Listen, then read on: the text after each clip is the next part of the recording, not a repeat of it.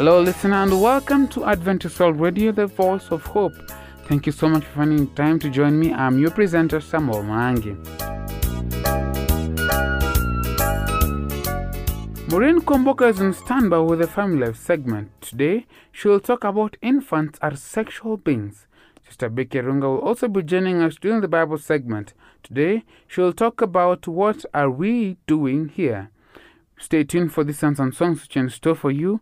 Here's the song Atakapokuja by Thika Main Choir.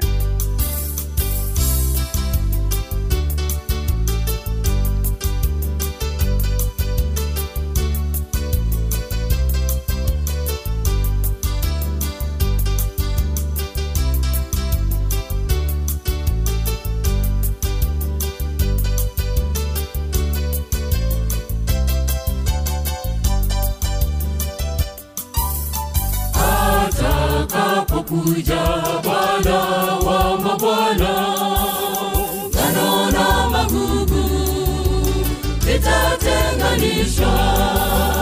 Hata kuna ngano, magugu tachomwa. Siku hiyo ikaribu, tena yaja kama mwivi. Atakapokuja Bwana wa mabwana, na magugu vitatenganishwa. Hata kuna ngano, magugu tachomwa. Siku hiyo ikaribu, tena yaja kama mwivi. Amkeni, Bwana anarudi upesi kuvuna mavuno yaliyo tayari. Kinyonge hakiingii kamwe makao ya raha tumeandaliwa.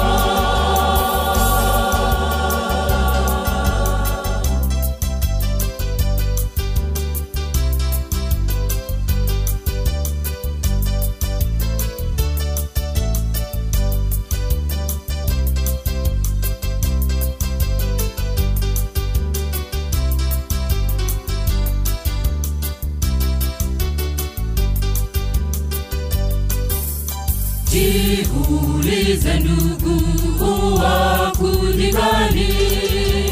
Wa kundi la mbuzi au la kondoo? Jitahidi uwe wa kundi la kondoo. Watakaoshinda vita ndio watavikwa taji. Jiulize ndugu, wa kundi gani? Wa kundi la mbuzi au la kondoo? Jitahidi uwe wa kundi la kondoo. Watakaoshinda vita ndio watavikwa taji. Amkeni, Bwana anarudi upesi kuvuna mavuno yaliyo tayari. Kilicho kinyonge hakiingii kamwe makao ya raha tumeandaliwa. This is the New Life program coming to you from Adventist World Radio, the voice of hope. Get ready to listen to Maureen Komboka with the Family Life segment. Be blessed.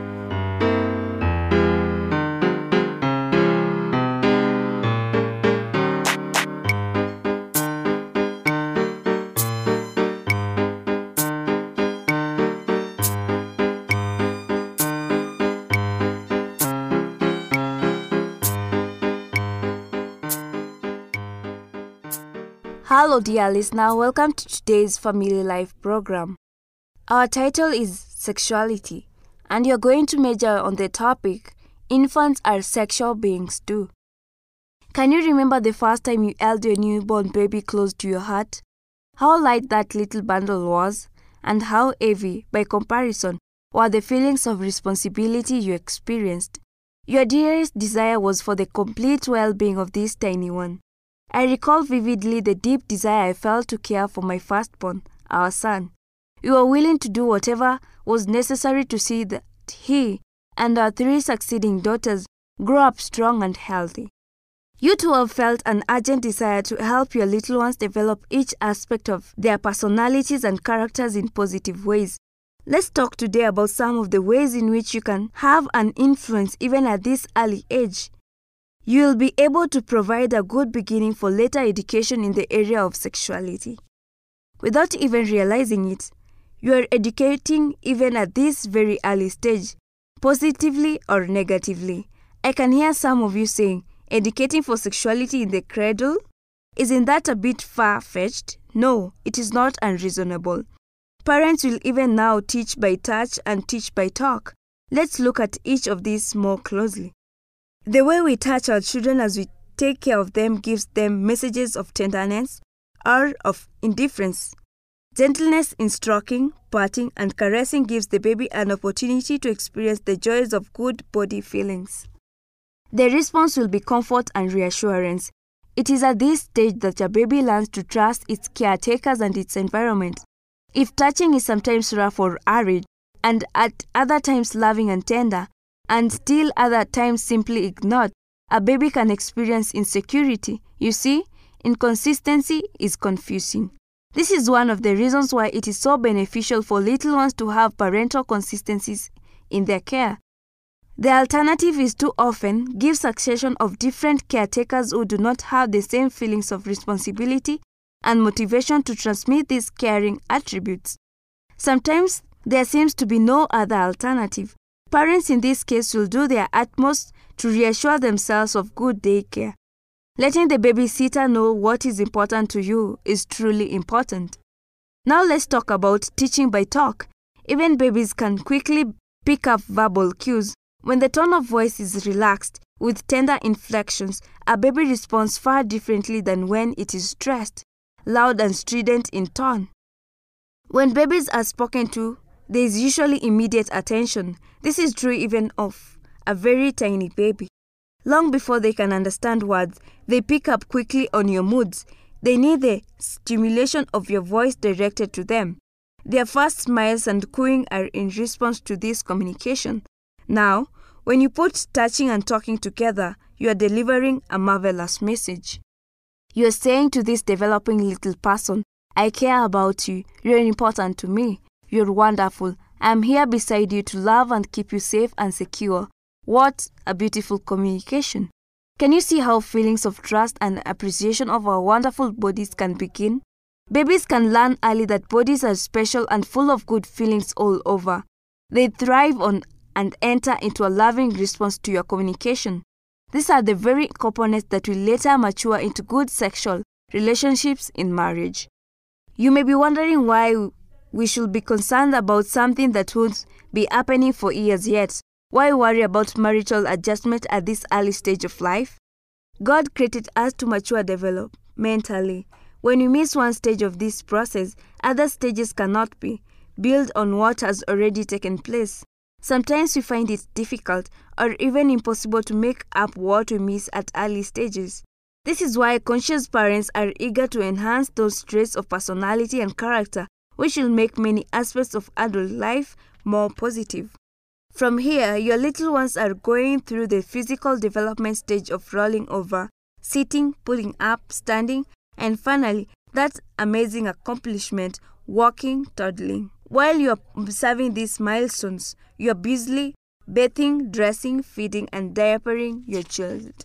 Here, unconsciously, parents sometimes make a negative contribution to the child's understanding of sexuality. When your baby begins to explore its body, you are delighted to see the tiny fingers find the ears, the toes, the tummy, and the nose. But what is your response when the genitals are touched? Sometimes a brisk removal, a slap, or a stern no, dirty, nasty, along with a quick cover-up. This must seem puzzling to a baby when it is repeated, particularly when all other parts of the body seem to get such enthusiastic approval.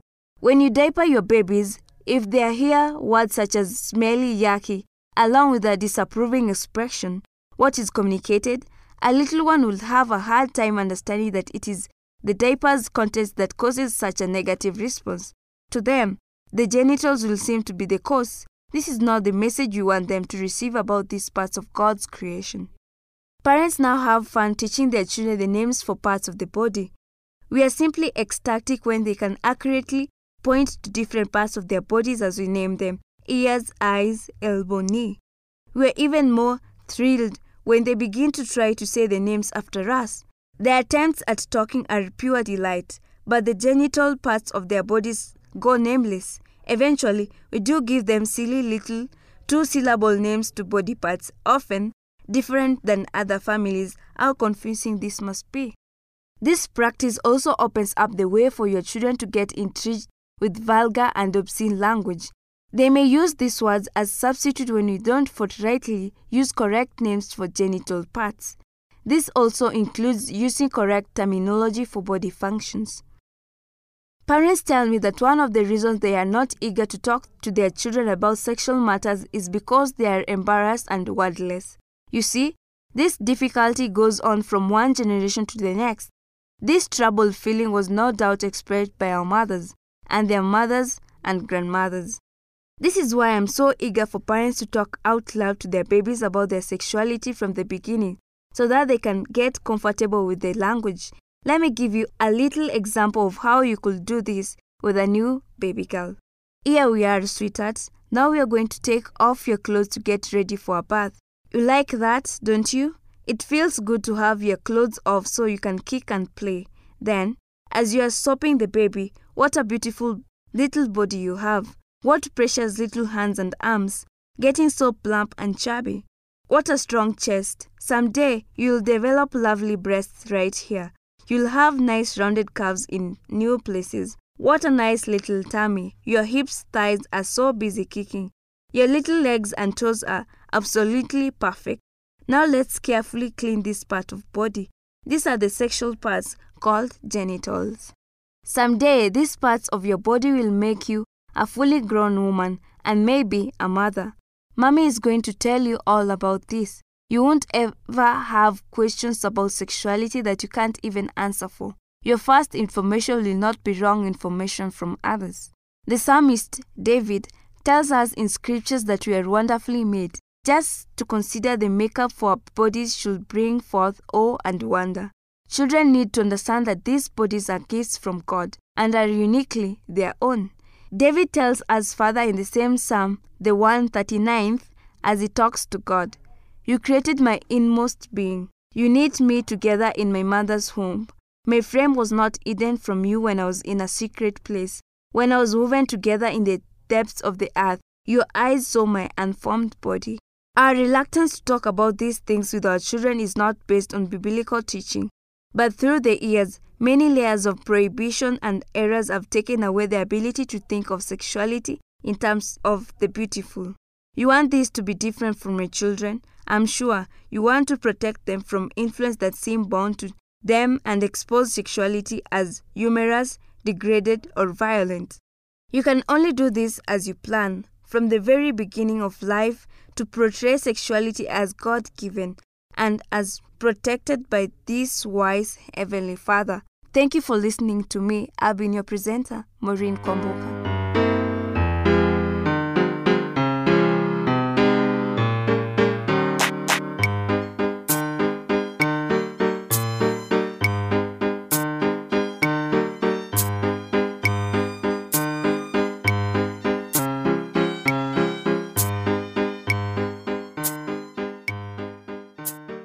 You are tuned to Adventist World Radio, the voice of hope. This is your presenter, Samuel Maangi. Our producer would love to have your thoughts about this program. Please send them to the producer, Adventist World Radio, P.O. Box 42276, code 00100, Nairobi, Kenya, or email us through awrnairobi@ek.adventist.org. Let us now listen to Thika Main Choir with the song, I Am Longing.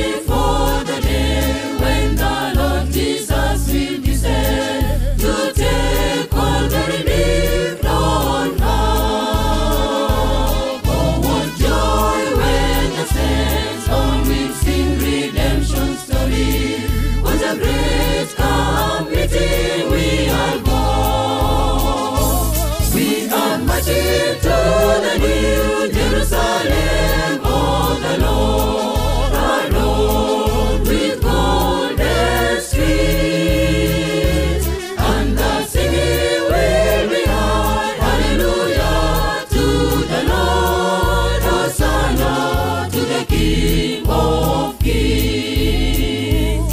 We are marching to the new Jerusalem, oh the Lord, adorned with golden streets, and the singing will be heard. Hallelujah to the Lord, Hosanna to the King of Kings. It is another opportunity to get some spiritual nourishment from Sister Becky Arunga. Welcome, sister.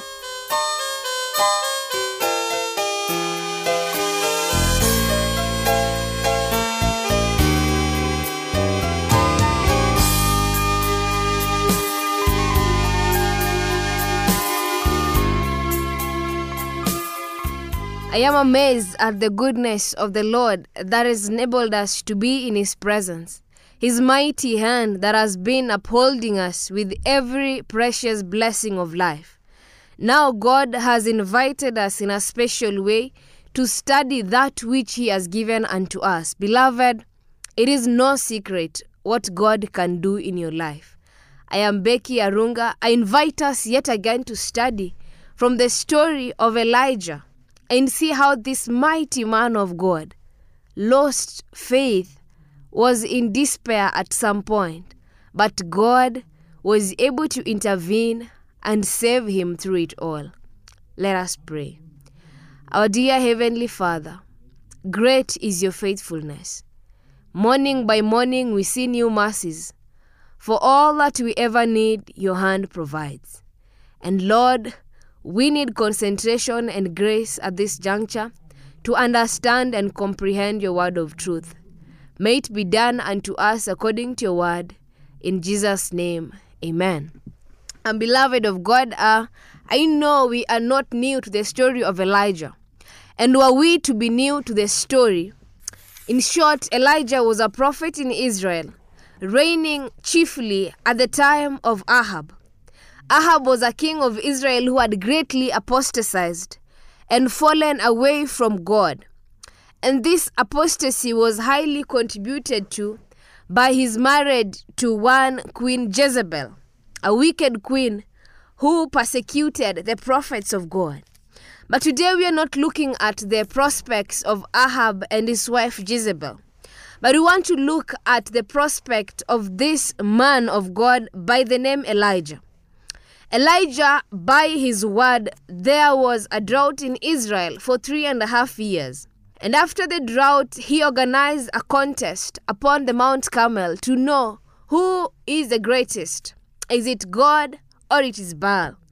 And at the end of the contest, the God who answered with fire was Yahweh, the God of heaven. And surely it was known that he is truly God. And at the end of it all, it rained massively, and the drought came to an end. In a twist of events, Jezebel said that having seen how the prophets of Baal had been executed at the contest of Carmel, she swore in her heart to do the same to the prophets of Yahweh, chiefly Elijah. And so Elijah was afraid. It is interesting how this man of God, who had commanded fire from heaven, was now afraid at a woman by the name Jezebel. Surely Jezebel must have been quite wicked. And so as Elijah, not being commanded by God, left to hide in the wilderness away from Jezebel, little did he know that whereas he could hide from the eyes of Jezebel, he could not run away from the searching hearts of Yahweh. The Lord had not sent him to leave Israel. The Lord has not asked him to go to wherever he went. But the Lord desired that he should remain. He was not to go to Beersheba, but he was to remain in Israel. So on this particular day, as he ran and went forth into a cave, he found himself a place to rest.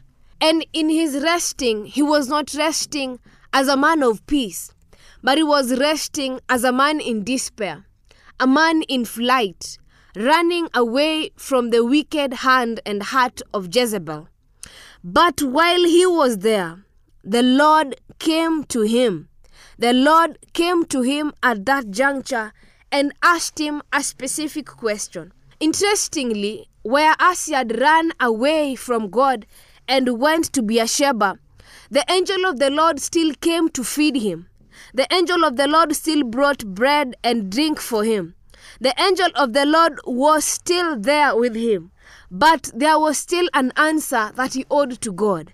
And that's what we want to look into as we read 1 Kings chapter 19 and reading from verse 7. And the angel of the Lord came back the second time and touched him and said, Arise and eat, because the journey is too great for you. So he arose and ate and drank, and he went in the strength of that food 40 days and 40 nights, as far as Horeb, the mountain of God. And there he went into a cave and spent the night in that place. And behold, the word of the Lord came to him, and he said to him, What are you doing here, Elijah? So he said, I have been very zealous for the Lord God of hosts, for the children of Israel have forsaken your covenant, torn down your altars, and killed your prophets with the sword. I alone am left, and they seek to take my life. Beloved, this is a situation that is happening just after Elijah's victory on Mount Carmel. And we know that upon Mount Carmel, Elijah was able to convince the Israelites, and the Israelites confessed that the Lord, He is God.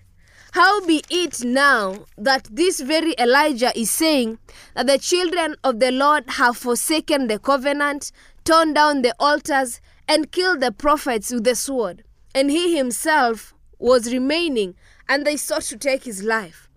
How is it that despair came upon him, even at the time that he needed the Lord most? And so it is in our life. The Lord has led us through many prospects. The Lord has guided us, and we have seen His mighty hand. But sometimes when the things of this earth begin to cloud our minds, we forget that our God is powerful. And like Elijah, we run away. Something that comes out clearly is that the fact that God is sustaining you at a particular place does not mean that He is pleased with your action, or rather, He has approved of your decision to run away. The fact that God is helping you while you are in your hibernation does not mean that He approves of it. We are to be in season and out of season, instant in serving the Lord. Paul, writing the letter to young Timothy, said, Preach the gospel, be instant in season and out of season, rebuke, exhort, teach with all manner of sound doctrine. So, beloved, there is no break from the gospel. As Elijah, we are not to retreat and say that people are not accepting the message. It is not your role to convict men of sin, but it is the Spirit of God that moves about. It is the Spirit of God that convicts men of sin. And so, from the story of Elijah, God could be sustaining you where you are. God could be giving you everything you need for life because He is faithful. And our circumstances do not change how He views us. He is forever loving. But this one question remains. What are you doing here? What are you doing wherever you are? Are you there because God has sent you? Are you there because you've sent yourself and running away from a catastrophe? Remember the story of Jonah. How he was going on a different route from that which God had asked him to, and how he was found in the belly of a big fish. The path of disobedience is sloppy. The path of disobedience is laden with many people with good desires, but it takes action in the Lord to prove that you belong to Him. The question still remains, what are you doing here? What is it that is driving you wherever you are? Have you lost faith as did Elijah? Or are you waiting upon the Lord to fulfill His promises in your life? For we realize, Father, that it was not only Elijah who was there, but there were 7,000 others who had not bowed down to Baal or kissed him. You may be thinking you are alone, but God has preserved for Himself a remnant. Continue doing the work of the Lord. Continue in the service of the Lord. Chief above everything, trust in the Lord to grant the desires of your heart according to His riches in glory. It matters not how much you have gone in despair, but this day, if you hear His voice, harden not your heart. Trust and obey Him. Let us pray. Our dear Heavenly Father, we realize that no matter how powerful you have used us in the past, we still reach our moments of crisis and despondency and lose faith and hope. But once again, we rise and our hand to touch your hand of love, Lord, and you may give us the strength to withstand the adversary that is around us. Help us to remain trusting in you day by day, not in anything but in your merit alone. Your love is a sure truth unto us. Your love is a sure guide unto us all. Bless us, O Lord, and teach us ever to submit to your will. I pray for my dear listener who had lost courage, that you may, Lord, give him the strength he needs to continue forging ahead in service to you. I pray, believing and trusting in Jesus' name. Amen. May the good Lord help you to know the reason why you're here and continue trusting and serving Him. Till next time, be blessed.